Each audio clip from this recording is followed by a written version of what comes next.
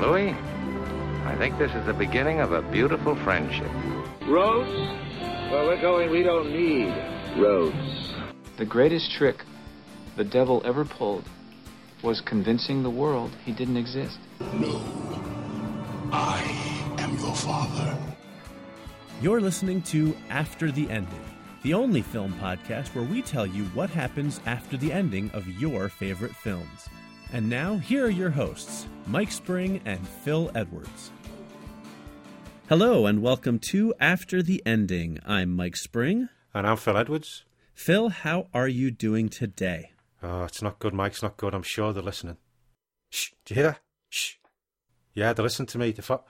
I think I'm being followed. In this case, though, it's good if people are listening, right? Because we're a podcast. Oh, yes. Sorry. That was it. So we kind of want that. Whoa, that's sort of our goal. Oh, that's, yeah. It was just these guys in all in black seem to be following me, but no, I understand now. All right. Whew, good thing. Well, I think that might give people a clue as to what movies one of the movies we're talking about today, but why don't you fill people in for those who just think you're losing your marbles? Yes, we will be doing that great piece of espionage and listening in. 1974's Francis Ford Coppola directed film The Conversation, starring Gene Hackman. And we will then be going to 1990 for Tim Burton's Edward Scissorhands. And our top 10 films this week will be the top 10 of 2012, so not long ago. So the year the world was supposed to end, according to the Mayans or the Incas. Or yeah, the I think it's just been postponed for a little bit. Yeah, well, look at what's going on. Yeah, I was gonna say, yeah. Darn those Mayans, they never get anything right. You know what, if any Mayans are listening, well done. I guess really though we should thank them, because that is one. If you're going to make a mistake, picking the end of the world date is probably a good one to mess up on. Yeah, you want to mess up on it. Right. All right. Well, anyway, so yes, a jam-packed episode for you today. Let's jump into things. Why don't we have a conversation about the conversation? Ba-dum-bum. Wow, I like that. Yeah, that's why I don't get paid for this. Okay, anyway, Phil, why don't you take us through the events of the conversation? Harry Cole, played by Gene Hackman, he's a surveillance expert and has got his own company in San Francisco. He's obsessed with his own privacy. His apartment is triple locked and alarmed. He only uses payphones, and his office is enclosed in wire mesh in the corner of a much larger warehouse. And he also loves to play saxophone. He finds personal contact difficult, and he feels very guilty over a past wiretap job that resulted in the murder of 3 people. However, he gets a new job, and that involves recording a conversation between a couple in a big, noisy crowd. So it takes a lot of work. He's got to record things. He's got to do it through all different filters, clean it up. But eventually he gets a clear recording. But the words are quite ambiguous. And he focuses on the phrase, "He'd kill us if he got the chance." And he listens to it over and over again. And every time he thinks it means this, it means that, and he doesn't know what to think. He avoids handing over the tape to the aide, played by Harrison Ford, of the man who commissioned the whole recording, played by Robert Duvall, because he doesn't want something bad to happen, as happened in the past. But he ends up being followed, he gets bugged, conversations recorded, and eventually, when his guard goes down, the tape gets stolen. And he's tormented by guilt, but the conversation eventually did not mean what he thought it did. But it still didn't end well. As a result of all that went on, he believes his apartment is bugged, and so he tears it apart, all the floorboards, knocks holes in the wall, looks at all of the light fixtures and everything, but he finds nothing. And the film ends with him playing sax among the wreckage, and he's a broken man. And that's the conversation. And it's a very, very good film. It really is. I know it's hard to kind of get a sense of it from listening to our description of it, but it is this really great conspiracy paranoia thriller from the 70s. Gene Hackman is brilliant, obviously. You know, Harrison Ford's got a small part, but it's great to see him. And it's just, like I said, has this really cool ending to it. So definitely a film to track down if you have not seen it yet. It's also, Gene Hackman was playing a little bit against type, I always thought, because he's playing this very quiet, nervous kind of character. Right. Usually he was always playing like these kind of... not quite larger than life, but, confidence. Some of them are loud mouths, some things like that. Yeah, but it's very brash characters a lot of times. Good change of pace for him. Yeah, definitely. He's fantastic in it. Okay, so that was what happened in the film, but what did you have happening for your day after? Okay, well, a week later, the landlord of Harry's apartment enters his unit. Harry's overdue on the rent, and the landlord can't get a hold of him. When he enters, he swears quietly under his breath. The apartment is in complete disarray. Everything's been ripped apart in Harry's search for surveillance equipment. The landlord assumes the place has been robbed and calls the police. They arrive, tag all the evidence, and put out an APB for one Harry call. When his name hits the wire, a number of government agencies, both domestic and foreign, become very interested in tracking him down. However, Harry's gone off the grid and is nowhere to be found. He's vanished like a ghost. And that's my day after. Very nice. Thank you. Oh, yeah, I could see that's probably what he would do. Well, something like that. I mean, you know. Okay, cool. All right, well, how about your day after? Okay, Harry plays saxophone all night, but then when the sun rises, he stops. He puts the saxophone down, puts on his coat, and leaves the apartment. He walks to the train station and buys a ticket for the first train out of San Francisco. He pays cash. He isn't really thinking exactly where he's going. He's just almost on autopilot, but his autopilot involves checking it to see if he's being followed, and some part of him is very aware of what he's doing. He keeps changing trains, and eventually he begins to focus more on his situation. He doesn't think he was followed, and he realises he no longer wants to spy on people, as he feels just too much guilt. And that's my day after. Okay, interesting. All right, so also very in the spirit of the film, I think. So, okay, what have you got then for your immediate aftermath? Okay, well, 10 years later, a man emerges from a train in Washington, D.C. He has curly hair and wears wire-framed glasses, has a slightly twitchy way about him. He looks around, lights a cigarette, and makes his way out of the station. He heads for a hotel in downtown, checks into a room on the top floor. He turns on the news, flips around the TV, and then takes a bath. Once he's refreshed, he opens up his briefcase and removes a tape recorder from it. He hits the play button and listens once again to the mission that's been laid out for him. Confident in his instructions, he takes the special case and exits his room. He heads to the roof, opens the case, and removes the pieces for a very large, high-caliber rifle. He pieces it all together, gets in position, and looks through the scope. Then he plugs into his high-tech surveillance equipment and tunes directly into the Secret Service's bandwidth, intercepting their communications, something which is supposed to be impossible. He checks his watch, then sits back and waits for the time when the president's motorcade is scheduled to drive down the street below. Ooh. That's my immediate aftermath. Wow, that took a turn. Yeah. Wow, I like it. Yeah. Thank you. All right, well, let's hear what you've got then. I'm curious to see where you're going. Okay. Harry spends the next few months moving from town to town. He makes money by getting jobs in electrical stores, repairing broken TVs and the like. With every day that passes, he chips away at the mountain of guilt within him. One night, in a town whose name we do not know, he passes a club and hears jazz being played. He goes in and is lost in the music. Moving away from his previous life also included the saxophone, but he realises now how much he misses it. The next day, he goes to the local recording studio and manages to get a job working there. He just repairs the equipment at first, but he's left alone and he gets to listen to the music. And that's my immediate aftermath. I like that, though, because, you know, it makes sense that is a job he could do, you know, because he knows audio equipment really well. And that audio engineering world is so specialized. So it's kind of an interesting sort of turn for him, but still related to what he's an expert at. Yeah, that's what I thought. I was trying to find something else where he could use his skills, but not necessarily in the espionage thing. And then his love of music, well, the fact he was playing the saxophone, it just makes sense. And it's sort of like the kind of thing which blends in. Yeah, right, which makes sense because I think if he wants to disappear, that's a good way to do it. Yeah. Very cool. Okay, then what have you got for your long term? What happens with this, with the president? Okay, well, as the president's car moves down the avenue, the man on the roof takes aim. He lines the president up in his sights and exhales deeply. Then his finger tightens on the trigger. A shot rings out in the quiet morning. The man with the sniper rifle slumps over dead, with one side of his head now covered in blood. From a building across the way, another man steps back from the roof and sets down his own rifle. "Call, this is Phelps," he speaks into the miniature microphone attached to his lapel. "The target has been neutralized. Eagle 1 is secure. Repeat, Eagle 1 is secure." "Good work, Phelps," Harry says from the other end of the line. Phelps says, "I don't know where you've been for the last 10 years, Harry, but you really saved our asses this time." "Let's just say I decided to play on offense," Harry replies. As Phelps packs up his rifle and gear, he says, "So what's next, Harry? You going to disappear for another 10 years? "I don't think so," Harry replies. "It's time to make some changes in this town. I was thinking of starting up a new special division for dealing with situations just like this. What do you think of the name Impossible Missions Force?" Oh, I like it. And that's the end. So Harry Cole was the one who developed it. Nice. That's what I was thinking. You know, he takes his kind of high-tech, spy knowledge. And instead of just spying on people, he decides to kind of become more proactive with this, where I was... very nice. I wanted to go with that. I like it. Yeah, thanks. I thought so. I had fun. I had fun with it. All right. Well, I want to hear about Harry and the in the world of jazz music and audio engineering. So why don't you bring us home with your long term? Okay, months and years passed by. Harry stayed working in the studio, learning everything he could. Eventually he leaves, and with the money he saved, well, he did have quite a bit of money, cash, stashed away in places, he opens his own studio. He focuses on jazz, but he ends up getting a reputation as a great producer for many different types of music. He also develops new recording equipment that gives stunning sound quality, and he produces a few award-winning albums.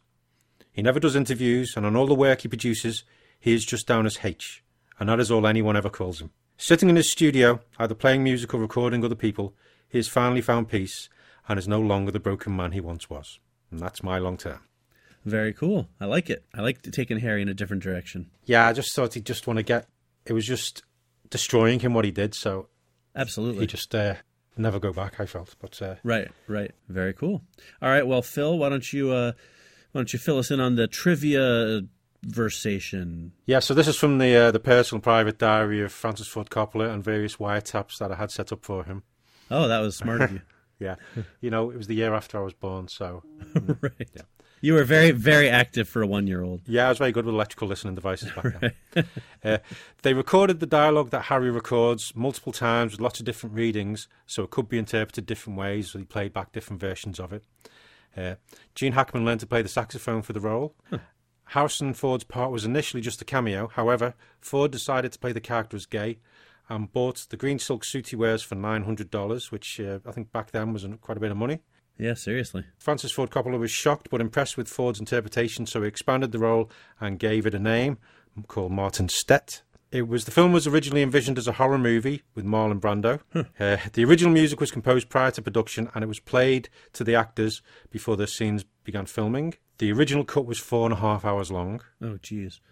And the extra scenes needed to finish the film were filmed on the set of Chinatown, which is a nice little one. Very cool. But that's the conversation. All right. Well, that was a lot of fun. Why don't we move on then to our next film, Edward Scissorhands? Yes, a nice bit of Tim Burton. I do like Edward Scissorhands. I do too. It's definitely one of the Tim Burton films that I really do have an appreciation for. It's been a while since I've seen it, but it is a film I've always greatly enjoyed. Yeah, it's one of the ones where it all sort of comes together, though. It fits Tim Burton's whole, milieu. Yeah, it's just everything. It's got the fantastical with the normality of things, of life. So do you want to give us a rundown of what happens in the film? Sure thing. Well, Edward Scissorhands, 1990, directed by Tim Burton, as we've just said, starring Johnny Depp, Winona Ryder, Vincent Price in his last film role, Anthony Michael Hall, Diane Wiest, and Alan Arkin. So the film starts with an elderly woman telling her granddaughter about how snow is made. Edward Scissorhands, played by Johnny Depp, is a boy created by an old inventor, played by Vincent Price, who dies before he can replace Edward's scissor-like hands with real hands. Some years later, a woman named Peg Boggs discovers Edward living alone in the inventor's mansion and takes him home. Peg introduces Edward to her family, her husband Bill, their young son Kevin, and their teenage daughter Kim, played by Winona Ryder. While they are unnerved by Edward at first, they come to know him and recognize his kind soul and eventually accept him. Edward begins to do things like trimming bushes and cutting dogs' hair, but when he turns down a lonely neighborhood woman's advances, she tells the neighborhood folk that he made a pass at her and they turn against him. When Kim's jealous boyfriend Jim, played by Anthony Michael Hall, frames Edward for a burglary, he's caught by the police.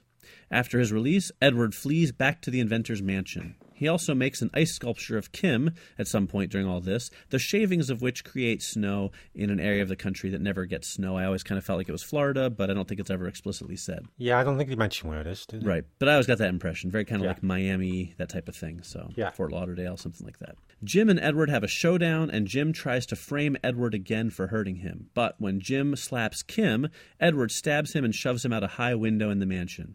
When the police arrive, Kim, who has professed her love to Edward, tells the police that Jim and Edward both fell to their deaths.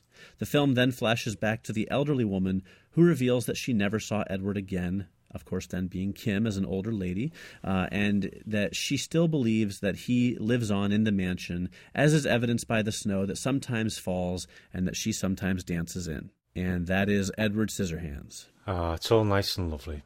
It is, isn't it? Yeah. Kind of bittersweet, but... Yeah, bittersweet. I think my ending might go a bit further. Oh, great. Well, why delay then? Why don't we jump right into things? Give us your day after. Okay, the years have passed by and Edward sits alone in the inventor's mansion. He has become a myth, a legend, and is long thought dead. Although he does not age, he does begin to break down, or maybe not break down, parts of him begin to wear out or go a bit funny. Faults appear in his memory, and the moments when the townsfolk turned on him keep replaying in his mind over and over. The lack of human contact over the decades hasn't helped, and, with another Christmas looming, he looks down on the town that hurt him. He begins sharpening his hands and plots his revenge. Oh, it's been a while since we've had a bona fide Phil serial killer. Maybe this could be the return, huh? Well, you have to wait and see. We shall see. So what about you? What have you got for the day after? All right, well, shortly after telling the story to her granddaughter, aged Kim dies. After her funeral, while going through her things, the young girl, whose name is Ginny, discovers a locket that has a picture in it which she believes to be Edward. She puts it in her pocket and slowly goes back to mourning her grandmother. A decade or so later, Ginny is about to go off to college and is packing up her room. As she's boxing up items from her desk, she comes across the locket, which she had forgotten all about. With a sudden pang of missing her grandmother, she grabs the locket and heads toward the abandoned mansion to see if Edward is still there. And that's where I'm going to leave it for now. Ooh, okay. I like it. Thank you. All right, well, I am desperate to know if we're going to have a bloodbath on our hands, so Phil, bring us your immediate aftermath. Okay. The town is getting ready for Christmas when the first death is reported. The body of a local drunk is found sliced up. Then news comes of another, and then another. The police find no clues except for the horrific wounds on each body. 10 people were murdered in the same way that Christmas, and then they stopped. Nobody was arrested. And that's the immediate aftermath. Ooh, chilling. Edward Murder Hands, maybe. Exactly, yeah. Have you got a character with big blades for fingers? Right. There's only so many ways you can go with that, really. Yeah.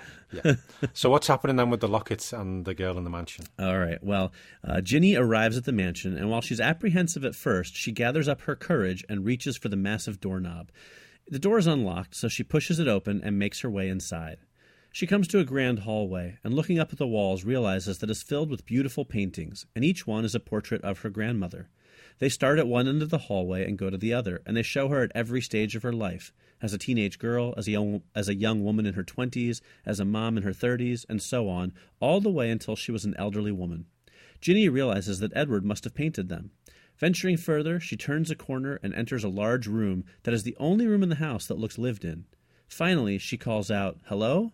but is greeted only by echoes. And that's my immediate aftermath. Oh, I like the sound of that. Thank you. All right, well, I want to hear what's happening. Is it Edward or is it a copycat? Let's find out. Give us your long term.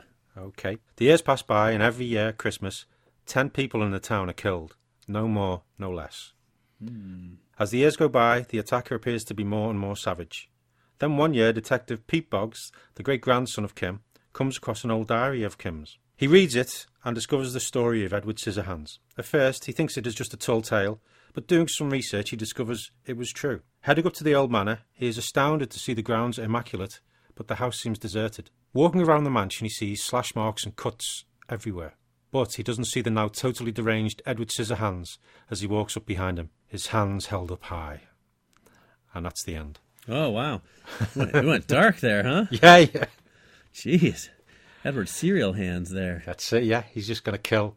He's killing the last descendant of the girl he loved. Serial as in serial killer, just to be clear. Not like he has Frosted Flakes for hands. You know, that would be very, very different. Yeah. Quick, throw milk at him. He'll get soggy. Then he can't hurt you. Yeah, no, I just thought if he's not going to age and years would just go by and he's all by himself, he would, he's going to go a bit loopy. It does make sense, sadly, that, if he's not going to have any human contact and he's got these scissor hands, at some point, maybe things are going to start to go in a dark direction. So yeah, I think that was... I thought he's either going to kill people or he'd end up cutting himself into bits. Right. But, so what cool. happens then with your long term? Okay, well, looking around, Ginny finds 2 apparatuses that she realizes are Edward's scissor hands. He must have somehow figured out a way to replace them with real hands. As she explores, she sees a painting in the corner that's mostly covered by a tarp. She pulls back the tarp to reveal the painting, and it's different from the others. Instead of just being a portrait of Kim, it's a full-scene painting. She realizes it's a wedding, and it only takes a second to recognize that the couple are Kim and Edward. Her heart breaks for the unrequited love between the two of them, and she finds herself overwhelmed with emotion, breaking down and crying. After she gathers herself and leaves, she contacts the various authorities and finds a legal way to collect all of the paintings. With her parents' help, she opens a small art gallery in town with the 40 or 50 paintings on display, and it becomes something of a tourist attraction in the way that quirky locations in small towns often do. Kim goes to college, but every summer returns to town and spends her summer running the gallery and regaling visitors with the tale of her grandmother and Edward. 50 years later, Ginny is an old woman, retired and running the gallery more as a labor of love than because she needs to work. One day, a man walks into the gallery. He looks around quietly, smiles at Ginny, drops a sizable wad of cash into the donations jar, and walks out. Ginny takes a moment, then pulls out the locket from around her neck, looks at the picture of Edward, and smiles warmly. It's nice to see that Edward hasn't changed at all in all these years. Well, except for his hands. Oh, that's nice. And that's the end. Yeah. I think we had one extreme to the other with our ending. This was kind of a classic Phil and Mike, though. Like, I went for the sappy romance ending, you went for the serial killer. I mean, if that sort of doesn't sum up our styles of after the endings, I don't know what does. Yeah, it's a quintessential after the ending. It really is, exactly. Now, that being said, though, I do have to tell you, I started on a different path. Oh, go on.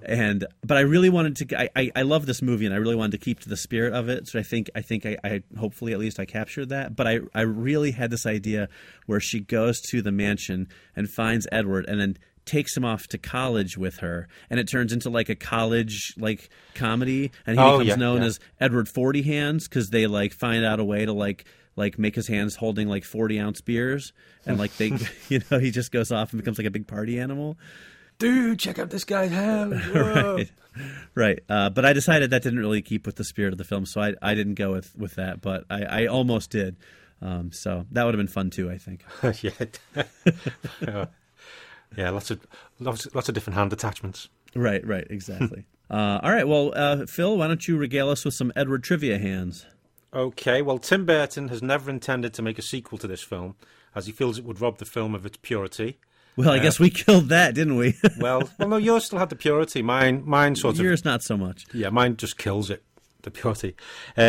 Edward only says 169 words in the whole film. Winona Ryder dropped out of making The Godfather 3 to do Edward Scissorhands. Wow, that's a kind of a big deal, I think. I know, that's a bit of a gamble, isn't it? Luckily, I think it might have sort of paid off because... Yeah, she might have read the script, Yeah, Godfather 3. Right.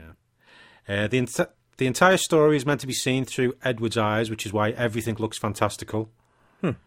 So I was almost thinking about maybe playing on that and have it where you actually see, if you saw it the other way around, where you see Edward and he doesn't look like Johnny Depp, he just looks like this total robot kind of thing. Oh, right, that's cool. But if it's all through his eyes, everything could be different. It's, unreliable narrator and all that stuff. Right. Johnny Depp refused any cooling agent, even in the full leather costume. Wow. And he lost £25 for the role. It was the first time Tim Burton and Johnny Depp worked together, and they never worked together again after that. Yeah, right. Yeah. That's funny. Yeah, as we all know, they've done many, many. Right. It was the last screen appearance by Vincent Price, sadly, but, well, it was a good little role. Yeah. And other actors who were offered or considered for the title role of Edward were Gary Oldman, Tom Cruise, Jim Carrey, and Robert Downey Jr., and each one of them would have given us a totally different film, I think. Yeah, absolutely. I don't know which one I'd prefer out of all of them. I could maybe see Robert Downey Jr. Right. being the best of that bunch, but I'm not sure. Interesting. But Gary Oldman would have been interesting. Yeah, definitely. But I think this is, again, one of those roles that, Johnny Depp was perfect for. Oh, yes, and definitely. So I think it worked out in the best possible way. Okay, well, that wraps up the conversation in Edward Scissorhands. Why don't we move on then to our 100 Years of Hollywood in 100 episodes. This week we are tackling 2012, a pretty recent year. So, Phil, why don't you step into that time machine briefly and go back a couple of years, tell us what was happening back in 2012. Yes, and 2012 or 2012, depending on how you want to say it. The Prime Minister in Britain was David Cameron and the President was Barack Obama. The good old days. It was also a leap year, and it saw the Diamond Jubilee of Queen Elizabeth II. That's the 60th anniversary of her ascension to the throne. After 244 years since its first publication, the Encyclopaedia Britannica discontinues its print edition. Sad. Yeah, sad. I can understand why, but it's still sad. Yep. What else? It was the 2012 Summer Olympics in London. The Curiosity rover landed on Mars. 7 paintings worth $25 million were stolen from Kunsthal in Rotterdam. So that's a lot of money. The Tokyo Skytree, the tallest self-supporting tower in the world at 634 meters high, was open to the public.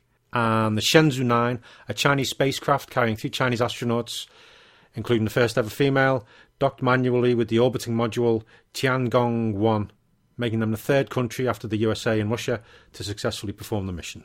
Oh, and what was the one last one? The CERN discovered new particle with properties consistent with the Higgs boson. Okay. So that was what was going on that year, but we also had the deaths of some legends.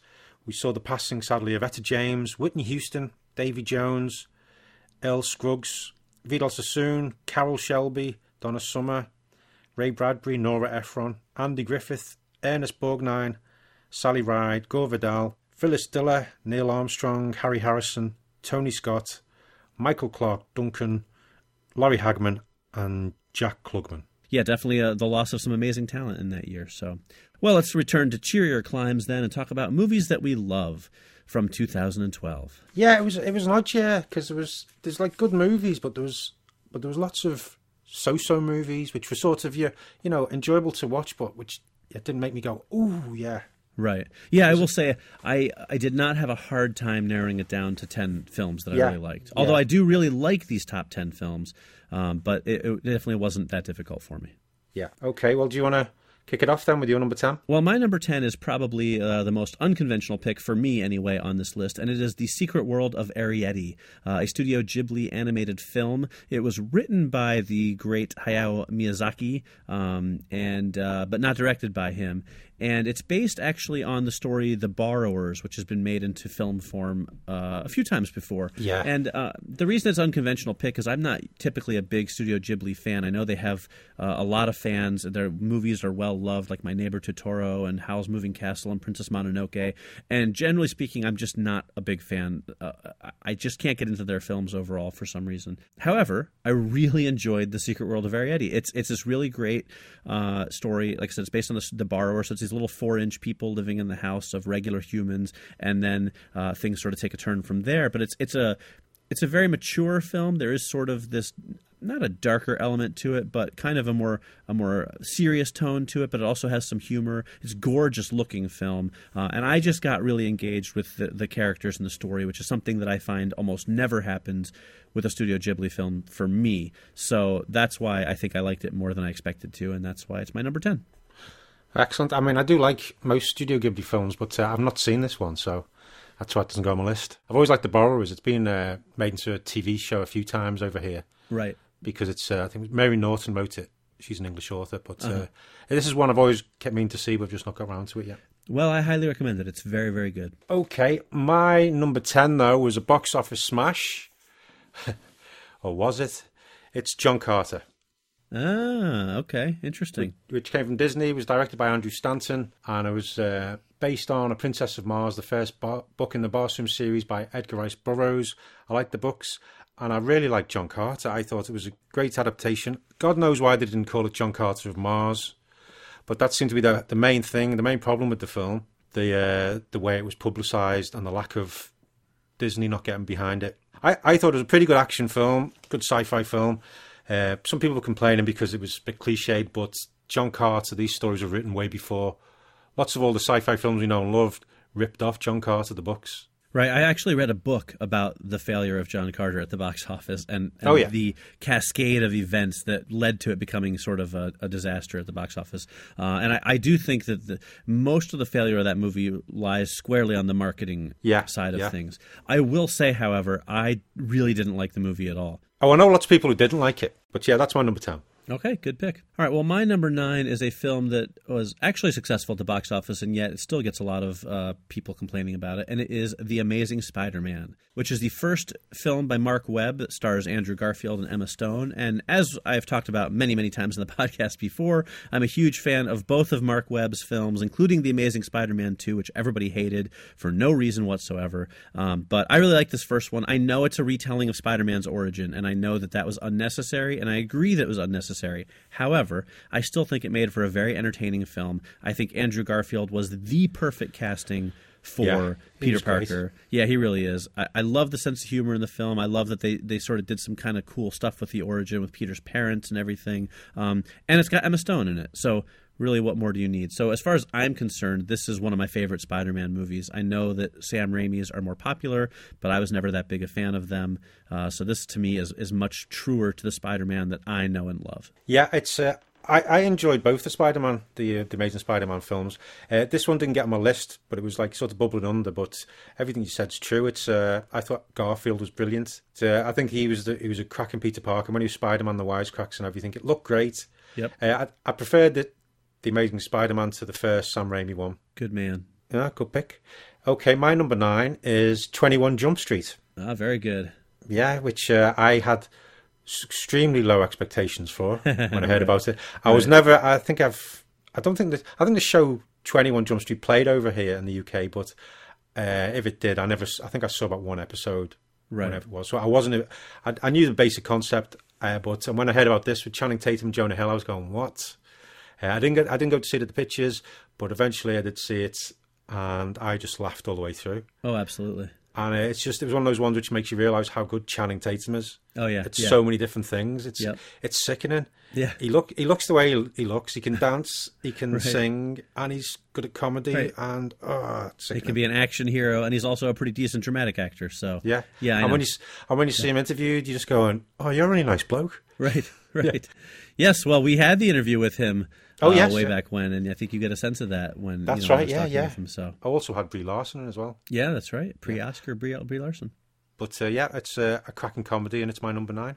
Very good choice. I like it very much. All right. Well, my number 8 is The Expendables 2. Now, not necessarily high art, but I really love the Expendables movies. As we know, I'm a big fan of Stallone and Schwarzenegger and all those 80s action films, and I love that the Expendables kind of brought all these people together. The first Expendables film I liked. It's a little kind of dark and violent. I mean, obviously, but like the ending gets a little over-the-top violent. The second movie, however, is my favorite of the 3, and it brings in that sense of humor that was kind of missing from the first one. And I think it's just like the perfect action film. Like, they got all the great people in it. They brought in the sense of humor. Schwarzenegger had more than just the cameo this time. The action sequences are fantastic, and I just really, really enjoyed the film, and having Van Damme as the bad guy is perfect. So I just think it's so much fun. I love it. Chuck Norris's cameo is great in there. Everything about it works really well for me. Yeah, the Expendable ones, I do enjoy them as well. This, again, it didn't make my list, but the second one is better than the first. I always felt the first one was more like a TV pilot. No good pick. Cool. Yeah, I'll have to watch the second one again. I haven't seen it in a while. It's definitely my favorite of the 3. Yeah. My number 8 is The Hobbit, An Unexpected Journey. Peter Jackson stretching the hell out of it. I preferred this one out of the Hobbit trilogy. I think this was my favourite. I mean, the others are visually good, but even The Hobbit, this one never seemed to reach the greatness of the Lord of the Rings, even though Lord of the Rings was years before. Right. As it's one of my favourite books, it was just nice seeing it all come to life. Very good. It's funny, that one, it didn't make my list, and I'm not quite sure why. I love that movie. I agree with everything you said about it, and it was on my short list, and then somehow as I kept rearranging the order, I would have probably be like my number 11 if we did a top 11. Oh, it's easily done. Yeah, but I do enjoy it very much, so good pick. All right, well, my number 7 is a film we've done an After the Ending for, and it is Cabin in the Woods, co-written by Joss Whedon and Drew Goddard, and directed by Drew Goddard. It's a horror film with a serious dose of comedy to it, with a pre-huge fame Chris Hemsworth, and it's just so much fun. We talked about it at length in our episodes, so I won't go into it too much, and I have a sneaking suspicion it may still end up on your list, but it's a movie that I love, and if you haven't seen it, you definitely should, because it's a whole lot of fun to watch.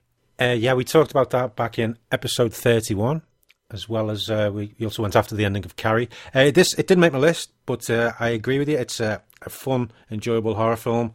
However, my number 7 is Wreck-It Ralph. Oh, yeah, great pick. Because the animated film, John C. Reilly as Ralph, set inside the video games, because I just thought it was so much fun. And it was great because they had the license for so many actual video game characters, just seeing them walking around, and the whole concept of being inside, these characters are real inside the video game. I just loved it.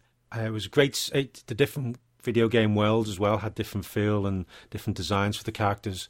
and it was just so much fun. And I've watched it a few times with my daughter, and it's just always have a laugh. Yeah, for sure. I actually, another one that was on my short list and didn't quite crack my top 10, and I'm not sure why. I think maybe because I only saw it the one time. I really liked it, but we haven't gone back and watched it again. Okay, yeah. And yeah. I think had I done that, it probably would have been fresher in my memory, but I did really enjoy the film. I think it's very clever. Good pick. Good stuff. All right, well, my number 6 is interesting because initially I thought it might have been my number 1 or maybe my number 2 because it's a movie I really, really, really love. But somehow it came in at number 6. I don't know why, but it is Looper, starring Joseph Gordon-Levitt and Bruce Willis. It's sort of a time travel tale of a man hunting down his younger self, and it's so cool. Directed by Rian Johnson, and you know he's gotten a lot of critical acclaim for some of his earlier films like Brick and The Brothers Bloom. None of which I like as much as I want to. Yeah. I always want to like Rian Johnson films more than I do, except for Looper, which I absolutely love. This is going to sound really morbid, but my favorite scene in the movie is when Bruce Willis kills a child, and the reason for that is good time. This sounds terrible, and this is kind of a spoiler, but no, the reason for that is because every movie you see when the hero has to make a choice, or you know somebody you think is the hero, and they come up against this thing like where they have to kill a kid to try and save themselves in the future, they always decide, no, I'm not going to do it. I'm going to be the better man. And this character doesn't do that, and I love that because it's so different. It's not just this idealized hero. It's this man who's trying to do this thing, and he doesn't make the right decision, and it makes him so human and so believable. And it totally changed the tone of the movie for me. I think that's when I really fell in love with this film because that's when I knew it wasn't afraid to take chances and do something different. I really love it, and if you haven't seen it yet, I do recommend it. Yeah, I saw it, and I don't know why. It didn't quite work for me, and I'm still not quite sure why. Because I love time travel films. I love Joseph Gordon-Levitt and Bruce Willis, and Emily Blunt. The concept was great, but I don't know why. Maybe I'm just being shallow with the fact that Joseph Gordon-Levitt still didn't look like Bruce Willis with all the makeup on. Yeah, they could have just skipped the makeup. I don't think that part was important at all. Yeah. I think that was kind of a waste of time and money, but... Yeah, it's distracting. Yeah. But yeah, I know it's I can see why I picked it, and I wish I did like it a bit more, but I think I need to watch it again. Fair enough. Okay, my number 6 is Killer Joe, directed by William Friedkin, who did a little film called The Exorcist, who you may have heard of. Yep. It's based on a 1993 play of the same name, and it stars Matthew McConaughey in a title role, who's Joe Cooper, who's a police detective, who also happens to have a side career as a contract killer. And it's following this, like, there's a family unit who are a bunch of mixed up people. I think it's sort of like trailer trash is the term, I believe. Yep. But they end up getting involved with Killer Joe, and he basically manipulates them all, has sex with some of them, hurts others, and it just goes. It's a very dark film, but it was sort of the one. I think it was sort of like the one of the films that saw the transition of Matthew McConaughey from the romantic comedy lead to something different and darker and more substantial. Yeah, for sure. Yeah. It's funny. I can reach out and touch my copy of it, and I still haven't watched it yet. Oh, yeah. I keep meaning to, and it's just one of those, I know it's a dark film, and I always feel like I have to be in the mood for it, and I just never seem to be. Yeah. One of these days. Yeah, it's not an easy watching places, but McConaughey is just, he's brilliant in it. Very cool. All right, well, my number 5 is been a while since I've had one of these on the list, but it is Skyfall. That would be James Bond, 007, Skyfall. Oh, God. Which I know you're not a big fan of because it turns into Home Alone. Home Alone. Yeah, Home Alone.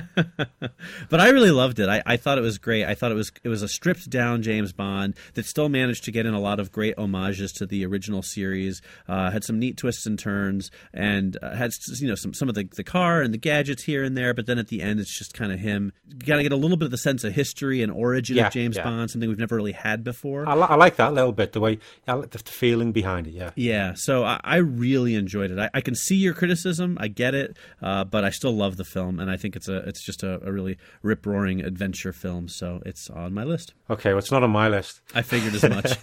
No, well, the other thing which gets you about Skyfall, we had in Casino Royale, he's just got his 00 license to kill, and then it's 2 films later, Skyfall, he's old and over the hill. And that was the other thing when they were saying you're too old, Bond. I was going, what are you talking about? It's 2 films later. Why? Right. Well, yeah, but those 2 films could have taken place, 17 years apart. So I know, but why? Why do that? Why? Anyway, right. I do like Daniel Craig as Bond though. But sure. Okay, my number 5 God, Skyfall, why? Okay. Is my number 5 is Moonrise Kingdom. Ugh. Speaking of why. Yeah, I know.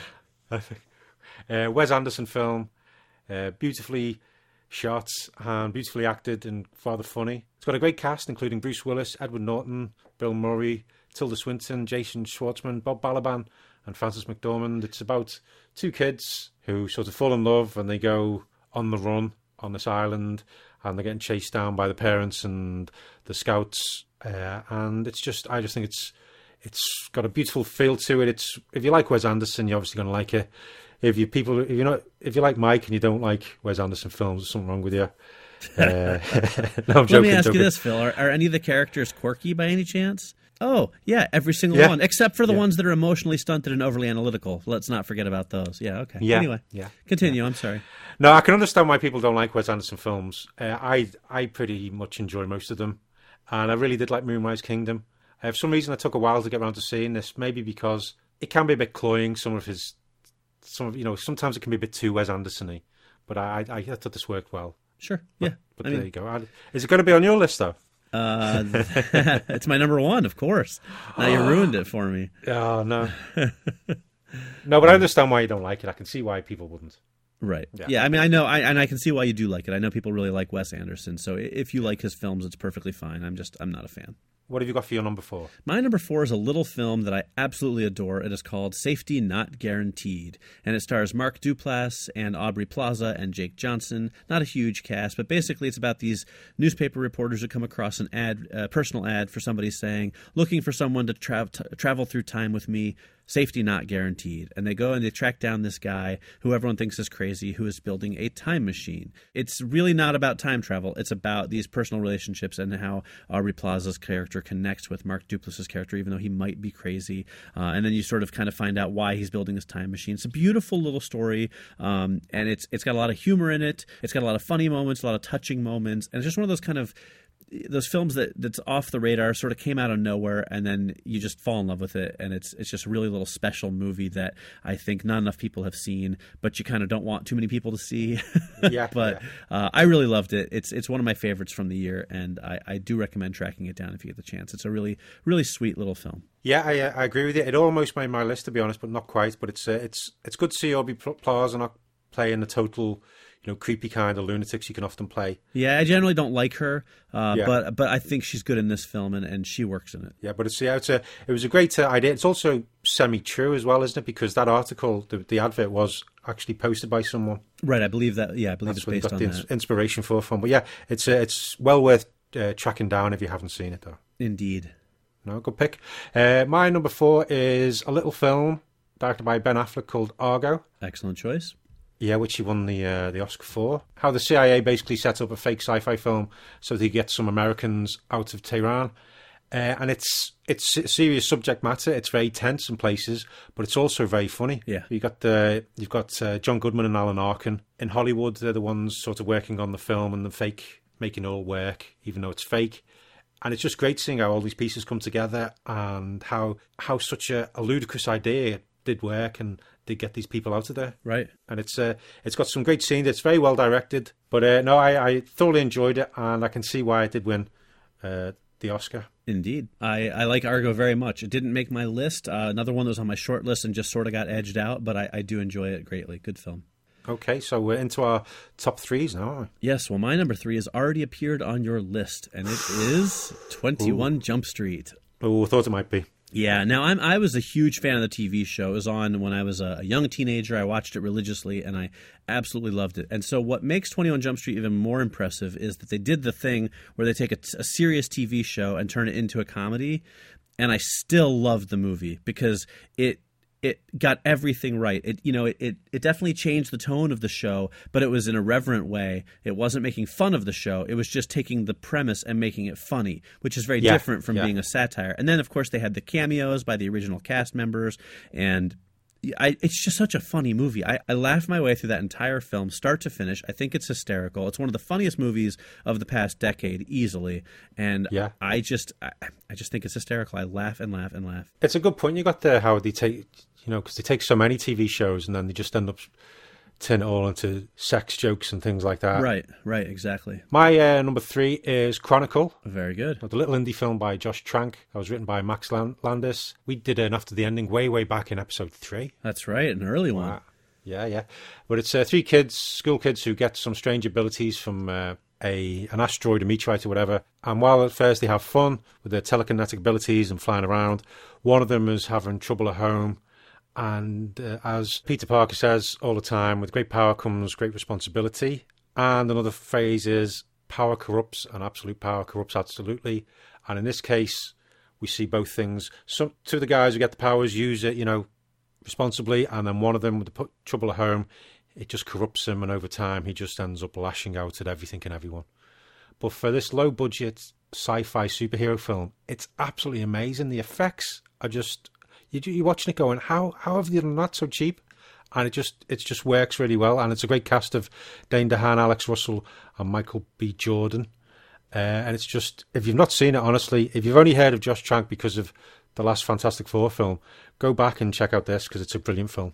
I agree wholeheartedly. Again, another one on my short list, didn't quite make it. It actually made my first draft of the list, and then it got bumped off. But a film I really do like quite a bit. It's surprisingly good, so definitely worth a watch. Yeah, that's the best way of doing it. It surprised the hell out of me when I saw it. Yes. All right, well, my number 2 was a very close second to my number 1, and I kind of flip-flopped on them, even though they're completely different types of films. But my number 2 is a little movie called Pitch Perfect, which stars Anna Kendrick, of course, and is a musical of sorts about these a cappella singers in competition. And it is utterly magical and fantastic, and I love every minute of it. And I really do think that Pitch Perfect is kind of like the Breakfast Club for this current generation. Like people who grew up in the 80s can look at these Brat Pack movies. Breakfast Club is really obviously one of the most popular ones. And I feel like teenagers today, they have Pitch Perfect. And I think that 30 years from now, they're going to be having anniversary screenings on big screens, and they'll be having the anniversary edition Blu-ray or whatever the technology is then. I think this is a movie that people are going to love for many, many years to come. I enjoyed the sequel as well, although I don't think it quite captures the magic of the first one, but I think that the first one just does everything right. Anna Kendrick is fantastic. I love the way they develop this kind of romance without overdoing it. Obviously, it pays tribute to Breakfast Club in the film itself, so I think it wears its influences on its sleeve, but I just really think it's pardon the pun, I think it's a perfect movie. There isn't one scene in that film for me that doesn't work. And the music's fantastic. So it's just a win-win all around, and I absolutely love it. Yeah, no, it's I agree. It's a lovely, fun comedy film. Didn't quite make my list just purely because I've only seen it the once, and it was sort of like I wasn't fully focused on it. It's where you're sort of watching it, but I had to do other things as well. Right, no, I get it. But I need to have to sit down and just have a good watch of it, because I do like Anna Kendrick, and it just all works. It all works. Yeah. Okay, well, but my number 2 is a bit different. It's Django Unchained. Okay. The Quentin Tarantino one with Jamie Foxx, Christoph Waltz, Leonardo DiCaprio, and Kerry Washington. As it's Tarantino, so it's got a cracking script. It's got some great moments in it. That doesn't include, though, Quentin Tarantino's turn on screen. It's not one of, it's sort of one, the accent he does, they should have maybe kept that one out. But I just like the size and scale of it, and then it all comes down to just, them stuck in the house having these conversations with DiCaprio. And I just think it's done extremely well. It's a good pick. I like Django Unchained. It did make my list because I have some issues with it, one of which, as we've talked about on the show before, is the incessant overuse of the N-word that Quentin Tarantino is just obsessed with using at every chance he gets. I find it to be a bit much. And also, I felt like the last half hour or so turns into such a bloodbath. I'm not squeamish in regards to like movie violence, but it just becomes monotonous because there's just so much blood flying everywhere that I feel like it's just a little over the top. I do enjoy the movie very much, but it wasn't quite good enough to make my list, just because I think he could have toned it down a little bit and the film actually would have been better for it. Oh, I understand all those points. Yeah. Could maybe edit it down a little bit, and as you say, with the certain words and things like that. Right. Sometimes less is more. That's all I'm saying. Yeah. All right, well, my number 1 probably won't be a big surprise to anybody. It was not only my number 1 film of the year, it was probably most people's number 1 film of the year. It was certainly the number 1 box office film of the year, and it is The Avengers, written and directed by Joss Whedon, and of course, I don't need to tell you who's in it, because everyone knows it. You've all seen The Avengers. I love this movie. And it's my number 1 as well for the year. There you go. I mean, it's Marvel did something no one else has ever done before. They took all these superheroes and made these separate films and then brought them all together in the Avengers. And they got a guy who'd never really made a gigantic hit movie to do it, but they knew that he was talented. And, they figured, well, hey, let's get the best guy for the job, not necessarily the biggest name for the job. And Joss Whedon hit it out of the park. I was just going to say, and also they took some characters, comic book characters, which are well known if you're a comic book fan, but outside of that, it was only really the Hulk who's the most well known because of the TV show and everything. But then to have introduce Iron Man and Hawkeye and Thor and Black Widow and all these things, it's just amazing how it worked, and it worked so well. Yeah, it really did. I mean, it's larger than life. He tied everything together so well. It looks amazing. It's everything you want a big budget spectacular to be, and it holds up to repeat viewings. I mean, it really is the epitome, the apex of superhero films for my money, and I really love it. And I'm a big Joss Whedon fan, big Marvel fan, big comic book fan, big superhero fan, and this movie just served it all up to me on one big gleaming platter. So what's not to like? Everything you just said, I totally agree. But even the little things like where it was the first time we saw Hawkeye properly. I think he's like sort of mentioned in the Thor film, isn't he? Or you see some guy who's meant to be him, right? But the fact that in the comics when Hawkeye first appeared, he was a bad guy. So in this film, Hawkeye, he's part of S.H.I.E.L.D., but then he gets minds up by Loki, so he's part of the bad guy. So it's looking back at this, the history that we have with all these characters in the comic books, and just wrapping it all up in the new film, Marvel Cinematic Universe. And it's just little things like that just shows that they know and care about the characters. Right. As well as the obscene amount of money it brings in. Oh, yeah. But, yeah. Well, and that's the secret that Marvel's figured out is if you take these characters and you treat them right and make it so that we know that they love them and care about them, it will bring the money in. It's not one at the expense of the other, it's one for the sake of the other. Yes, they want to make a lot of money, but the reason, the way they make all that money is by making really, really good films that get it right, because they know if they do that, if they take the time and the money to invest in it early on and make films people will love, they're going to make way more money than if they just funnel out a bunch of crap as quick as they can, and not care about it at all. And it seems like common sense, like, oh, make good movies, people will come see them. But it's amazing how many companies get that wrong. DC Comics. Yeah, I know, exactly, yeah. I mean, it's the fact they have this respect for the characters. So they're not exactly the same as the comic book characters, but they've got the basic bits and pieces to make, that made the comic book characters so successful and loved. Right. And the Avengers, it was the culmination of Marvel's brilliant first phase, and it's just fantastic. Yeah, it's a winner all around. Yep. All right, well, on that note, that is going to wrap up our top 10 films of 2012. A pretty good year overall. Lots to watch, and there's still quite a few which I haven't seen. Right, yeah, always. Yeah. All right.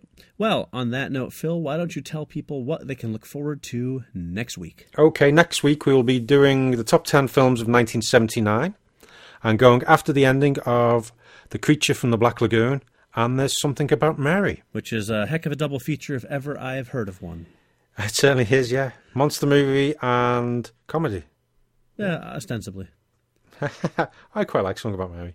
Oh, okay. I'm glad one of us does, then. That'll make the episode more fun. I can understand why some people don't, because it was Farrelly Brothers, wasn't it? Yeah. And 1979, there should be some good films mixed in from that year. Absolutely. I'm looking forward to it. Yes. Alrighty, well then, it is time for us to sign off. So as always, we thank you greatly for listening. I'm Mike Spring. And I'm Phil Edwards. And we'll see you next week. After the ending.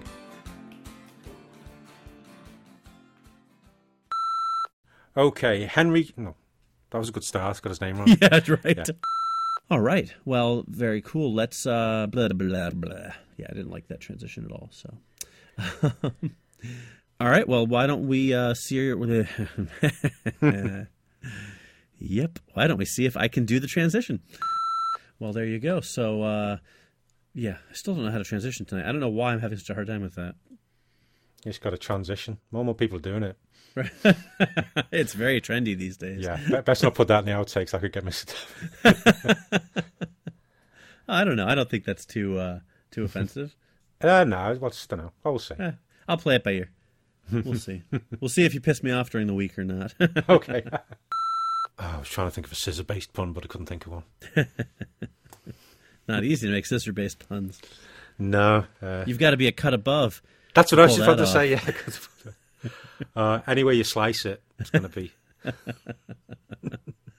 Oh man, this is the quintessential episode, isn't it? Yeah. All right. Yeah, try the fish. There you go. Oh, I love it. And it was just enjoyable, comforting, and fun. It was a fun, comforting, cinematic. I can't think of the words. Jesus Christ. Probably just because I think not quite. I think I came to it just a little bit. Oh my God, I can't talk.